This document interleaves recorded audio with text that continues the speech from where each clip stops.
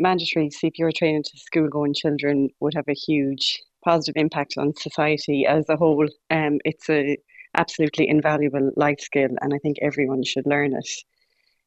It can literally be the difference between life and death, and good quality chest compressions can get the heart pumping again while you wait for the emergency services to come and take over. So I think this is something that could be very beneficial to society as a whole. If we go back to August, we had the situation where you were in a busy Dublin train station and a GEA fan collapsed, went into a cardiac arrest, and you were able to provide him with CPR, and luckily he was later resuscitated. But for the countless numbers of people where that happens and unfortunately there is no trained medical professional on hand, what are we placing at risk? The chance of surviving an out of hospital cardiac arrest, so a cardiac arrest that happens in the home or elsewhere outside of the hospital, are very slim. They're less than, I think it's about 12-13%. So having a heart attack or a cardiac arrest out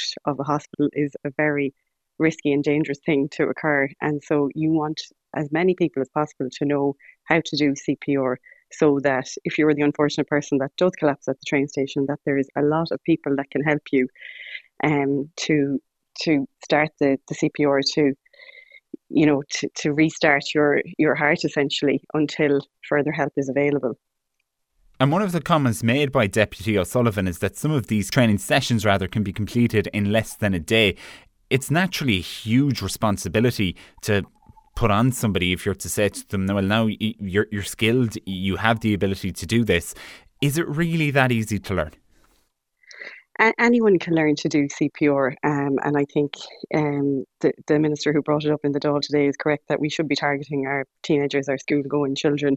They're well equipped to learn. There's some basic theory involved, and then there's the practical aspect, but they're well equipped to learn this skill, which, as I said, is potentially life-saving.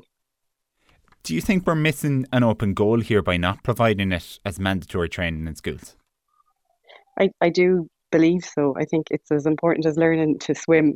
I think it is absolutely crucial that our teenagers and young people know how to do basic life sports like CPR, so that if and when they do come across someone who requires it, they know what to do at a basic level.